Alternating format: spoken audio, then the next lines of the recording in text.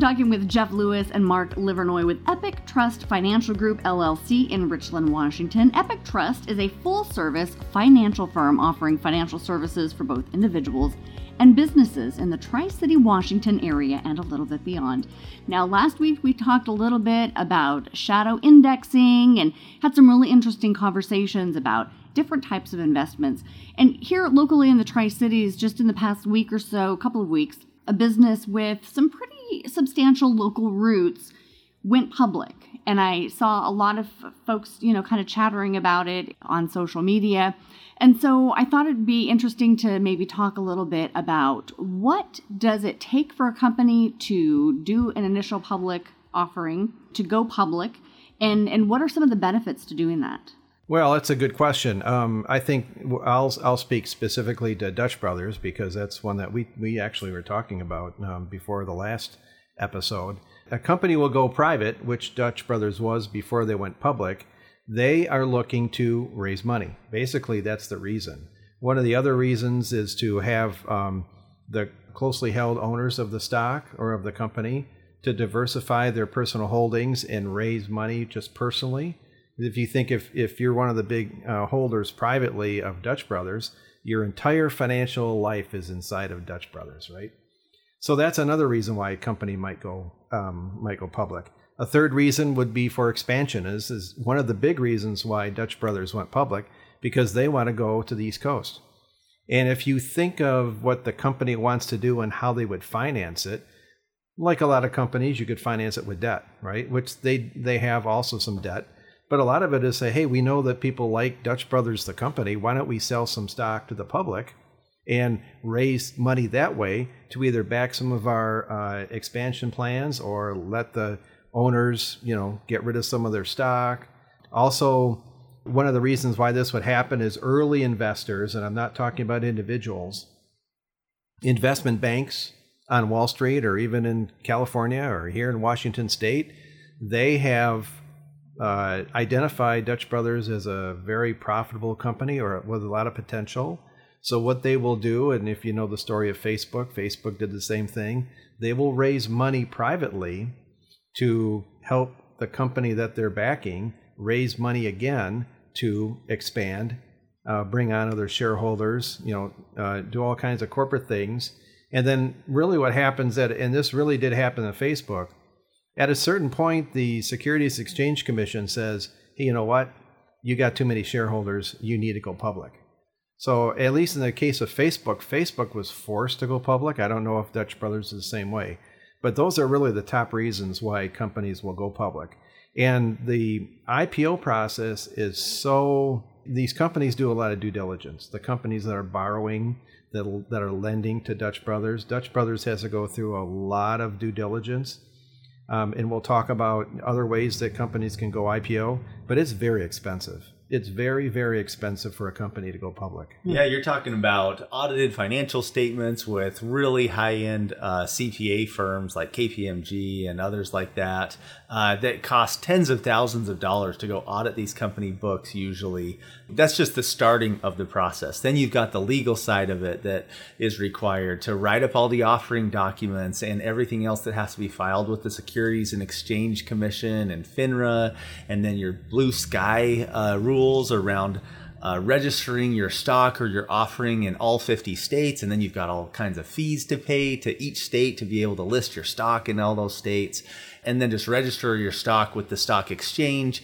There's all kinds of fees and expenses that goes into going public. And so usually small companies don't end up doing that, or local companies don't end up doing it just purely because of the expense of doing so. Even though I'm sure there's plenty of businesses out there that have a few $1 million in revenue, or maybe a couple of $10 million in revenue, and would love to go public to be able to raise money to operate their businesses or expand their businesses rather than having to go get a loan from a bank.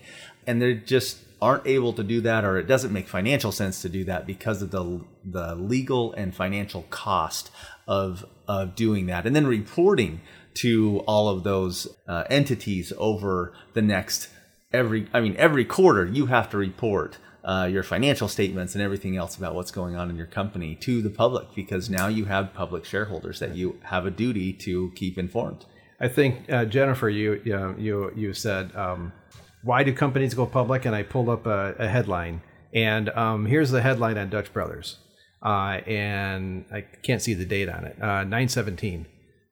Dutch Brothers proceeds from initial public offering were approximately $556.8 million before deducting underwriting discounts and other fees. So why did they do it?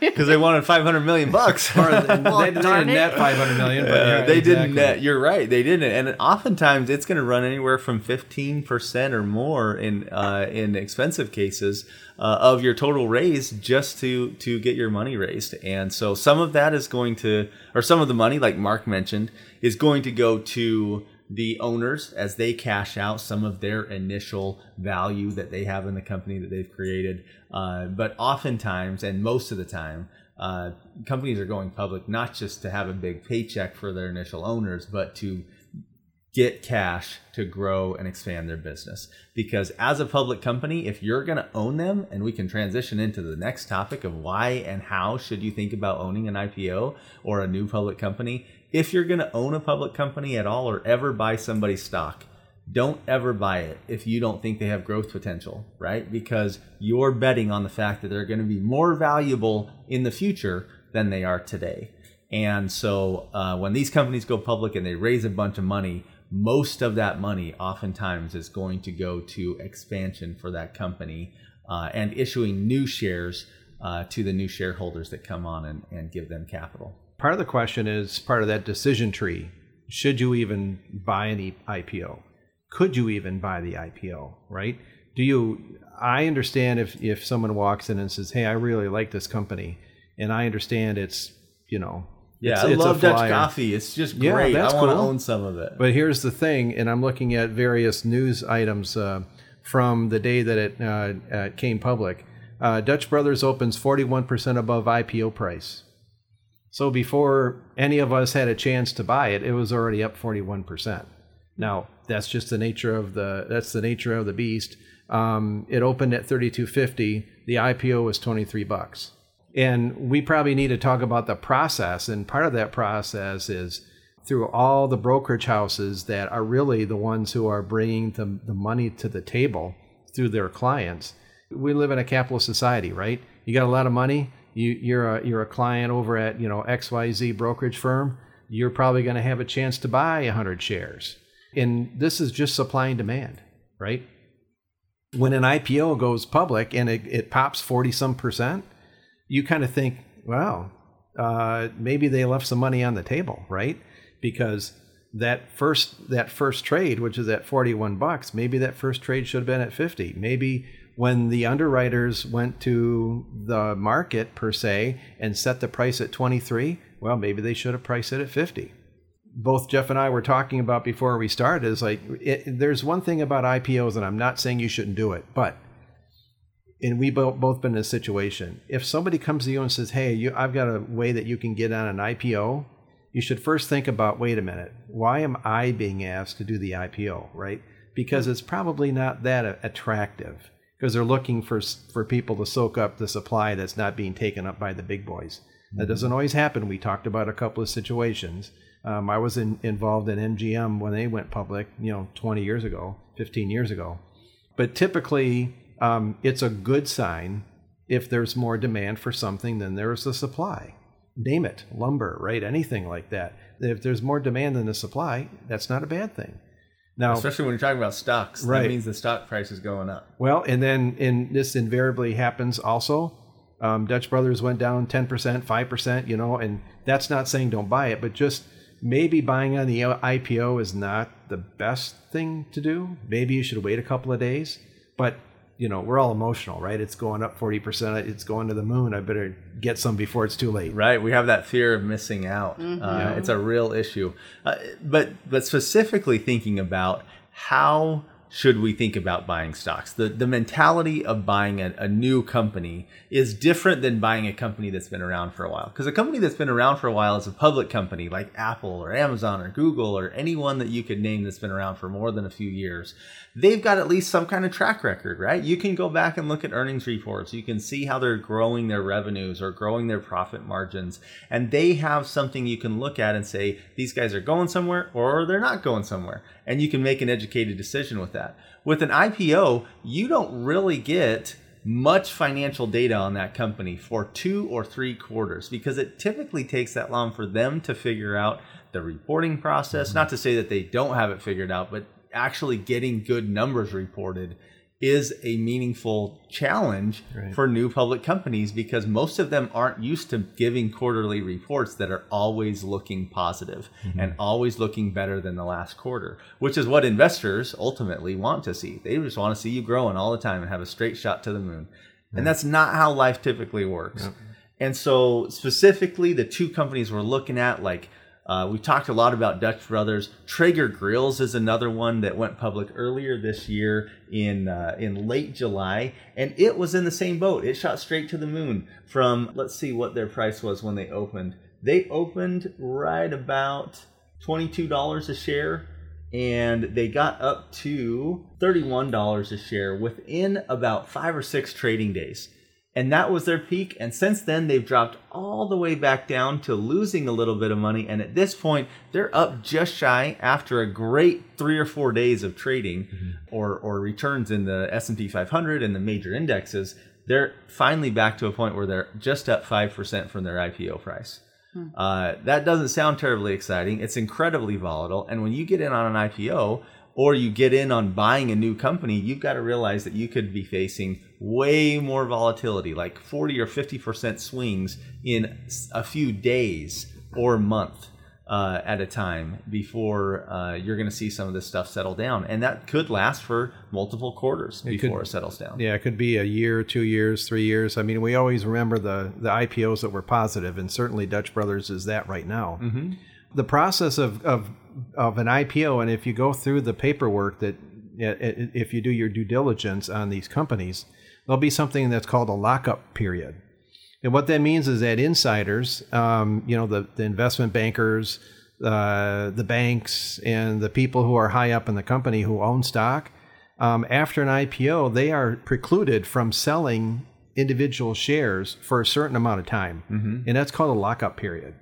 And if you're going to buy a company like Dutch Brothers, and I'm not saying you shouldn't or should, but you should be aware of that there's a lockup period, that there's a certain amount of stock that will come back to the public on a certain day or within a certain day, usually 90 days, 180 days. And this happens throughout the life of all companies, right? If you own Google, Sergey Brin and those guys are always selling stock.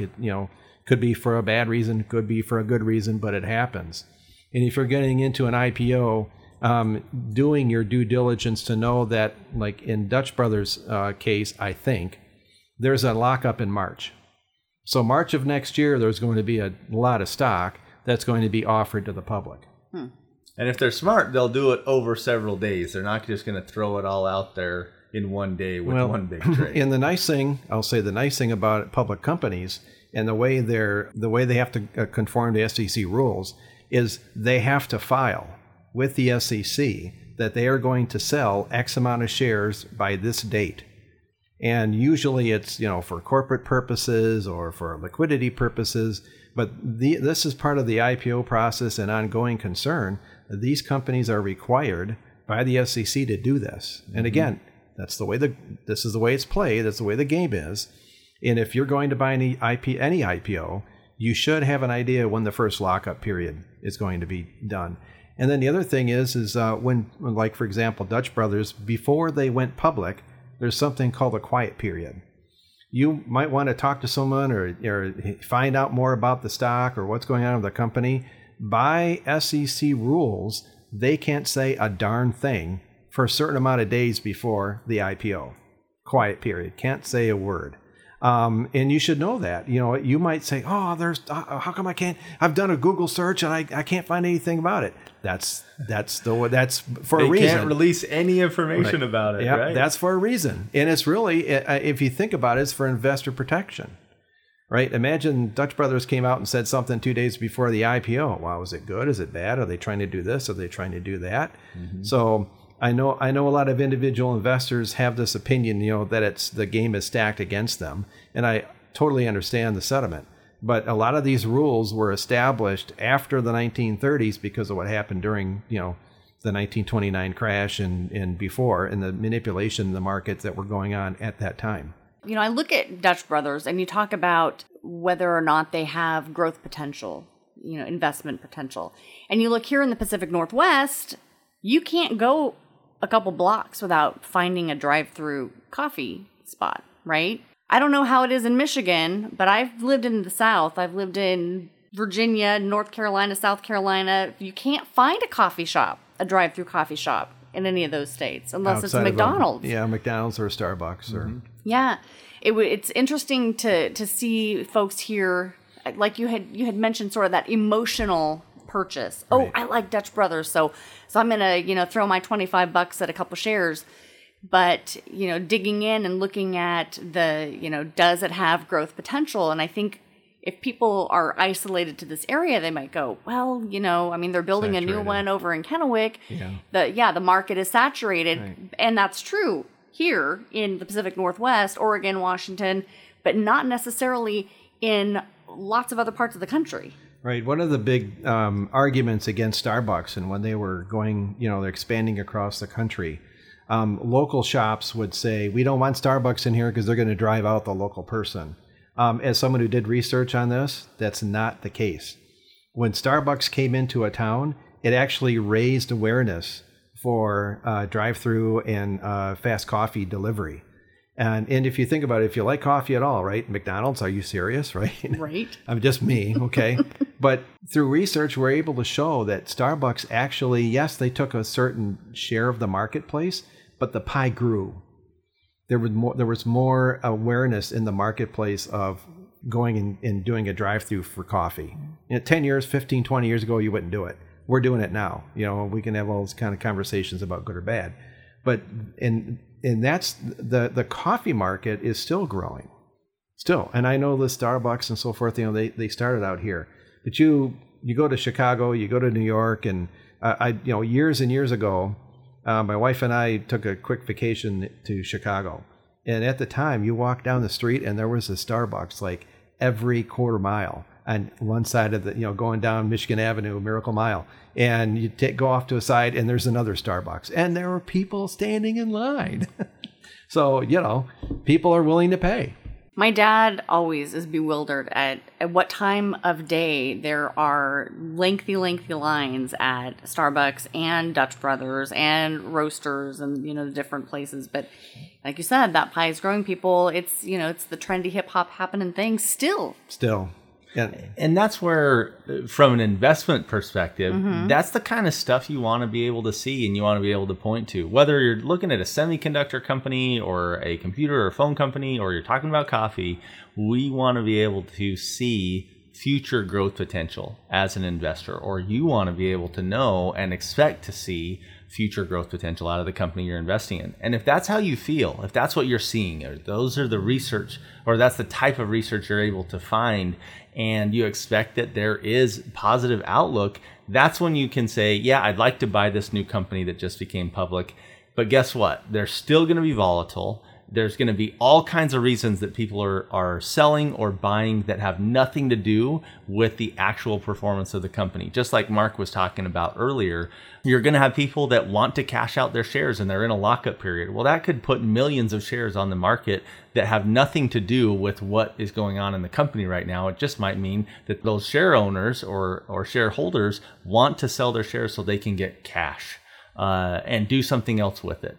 And so that's what it really boils down to for a lot of folks. And you've got to know that those kind of things are coming and that you just got to hold on through it. And like we said last week, if you're going to own individual companies and you like the prospective outlook for that company, buy it and then don't look at it for 3 years. Or longer or shorter, whatever it is. But don't look at it for a while. And you will be pleasantly surprised, I think, if you have enough of those in your portfolio. Some of them may not turn out well, but most of them will probably be fine. And I think one of the many cool things about being in this business, and I've had this happen here, is I'll have clients either email me or call me up and say, hey, what do you think about ABC company? I think we should probably put it in my portfolio. And I'll say, that's probably a good, let me do some research on that. And I'll do a deep dive and say, yeah, or no, or it's up to you. But I think individuals have some advantage in this marketplace because wherever you work or whatever you do for a living, you pretty much know that industry probably better than we do because you're in that industry every day, right? So you might have some insights as to, you said your brother's in medical devices, yeah. Right? He lives and breathes medical devices, right? And he knows just by working whether or not this company is doing better than this or this company's not doing very well. And that individual investor will have insight that people like us, we don't have. And I think it's a cool thing. I really do. I think it's a cool thing when a client calls me up and says, hey, what do you think about this? And I've had that happen probably 5 times, 6 times already that I've been here. Since December. Since December. People calling me up and say, what do you think about this? Yeah, super cool. One of the other, aspects of that is there is a fine line between knowing some information about how your industry is working and who the players are and having inside information about a company that you work for. And one will get you in jail. The other one is just good research and public information. Right. So, usually we're not having a CFO of a company call up and say, hey, what do you think of this? Yeah, what do you think of my company doing this? I'd like you to buy a few shares of XYZ. But I think it's important to think about the aspect too that for most of us who are working 40 hours a week and raising families and taking care of the yard and taking the dog for walks, we don't have time to do that investigation, to do that research.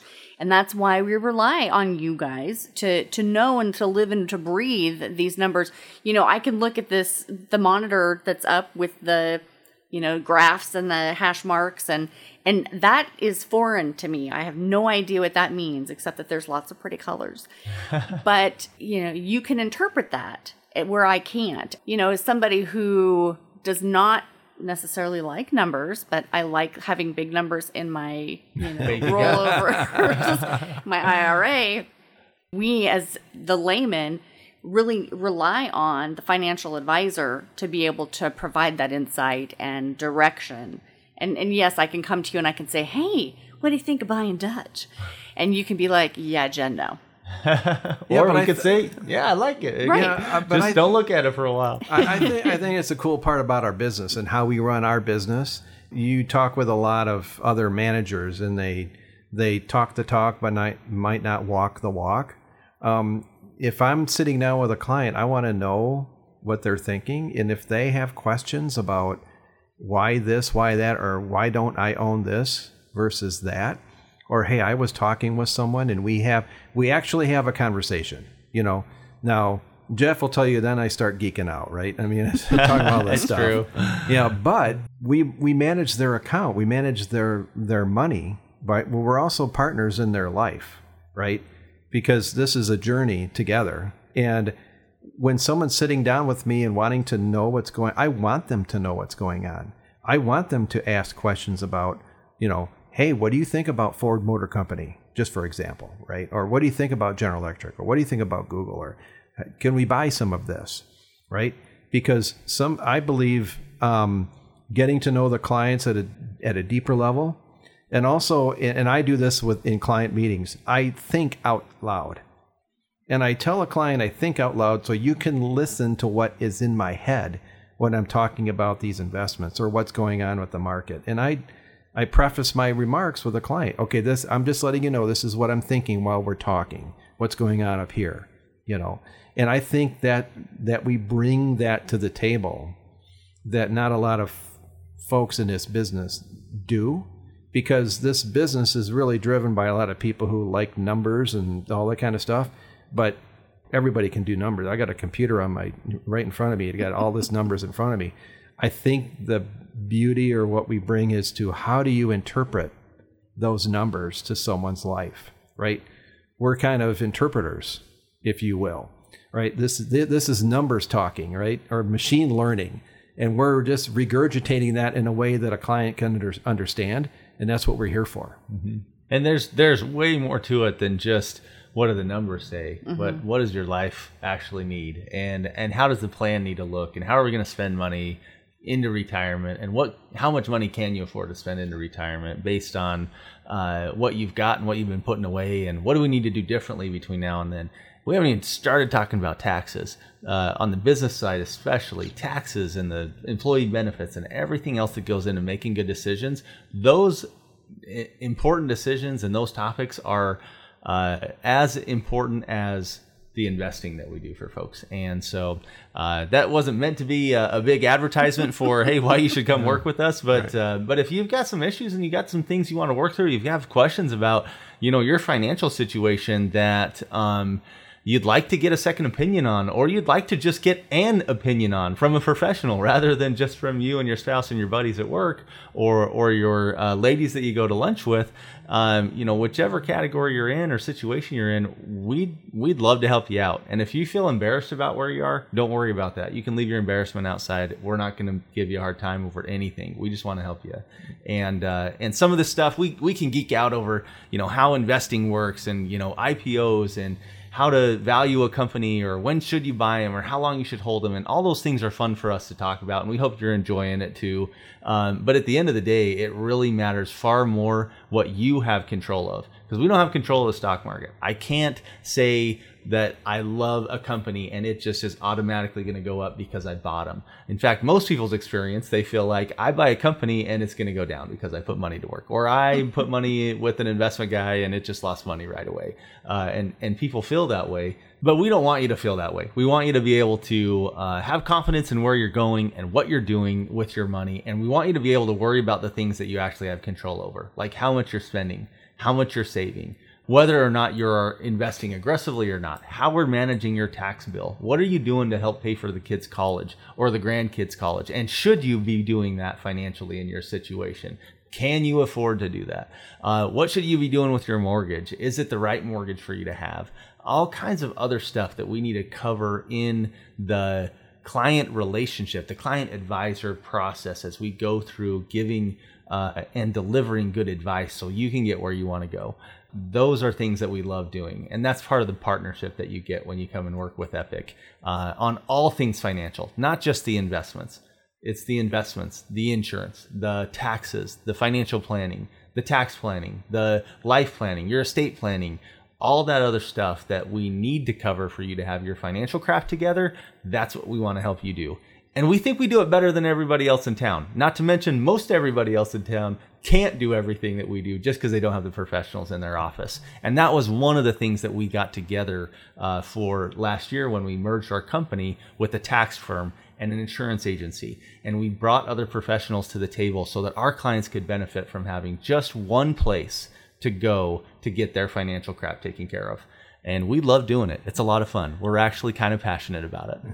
I can tell. Oh, just let me preach on. Yeah, there we go. I think one of the things that we do, and I did this afternoon with a client, is cash flow management.